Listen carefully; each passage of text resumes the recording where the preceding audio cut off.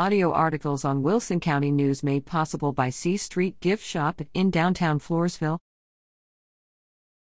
Are you getting used to sin? When David Livingstone began his trek across Africa in 1852, he carried 73 books, which together weighed 180 pounds. After he had gone 300 miles, he had to throw away some of the books because it was not feasible to carry so much through the rough jungle. He continued to throw books away as he went further into the jungle. Eventually his library had shrunk to just one book, the Bible. This he did not throw away. USMC Corporal Bob Banner got separated from his platoon during Desert Storm. He wandered in the desert for 48 hours hiding from the enemy, evading Iraqi scouts, and hiding under the sand in evasive maneuvers. He was found by Allied forces who happened to have news reporters with them. He was recounting his story to the reporters who noticed he was gulping down water. A reporter commented, "You sure are thirsty." Corporal Banner replied, "You know what? I was so busy running I forgot I was thirsty." In his work, Memoirs from the House of the Dead, Fyodor Dostoevsky remarked that, "Man is a creature who can get used to anything." This is a startling and bone-chilling assessment. The truth of the statement is backed up and proven by human history.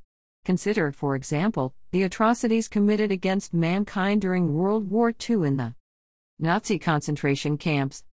The senseless murder and torture of millions of men, women, and children is well documented. Viktor Frankl, a Holocaust survivor and author of the book, Man's Search for Meaning, recalls the way in which his peers became desensitized to the brutality around them. New arrivals to the camp were confused in their unwanted situation, and always held out hope of being reunited with their loved ones. Also in the initial stages, they would recoil in horror and dismay when they saw fellow prisoners beaten and tortured. They simply couldn't stand seeing a campmate being abused. It hurt their hearts and minds.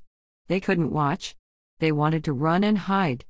But soon the horror would turn to humdrum. The amazement would turn to apathy. The prisoners would reach a point where they had seen so much pain, sorrow, and suffering that they were no longer affected by it. They lost all emotion. Their hearts were no longer affected no matter how brutal the scene. What a pitiful situation.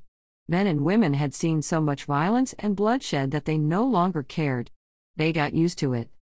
Jeremiah 6:15, certainly there is an important lesson here for us. We must be alert. We must be guarding our hearts and minds. It may just be the case that, like Israel before us, we are getting used to sin. Just because we are bombarded with worldliness and sin day and night does not give us the excuse to become apathetic toward such things. God still expects us to talk, dress, act, and think differently than the world. If we're not careful, righteous living could become a heavy load as we live in this world, and we'll begin to shed some of our morals in exchange for personal pleasures and start looking at sin as a simple change of the times.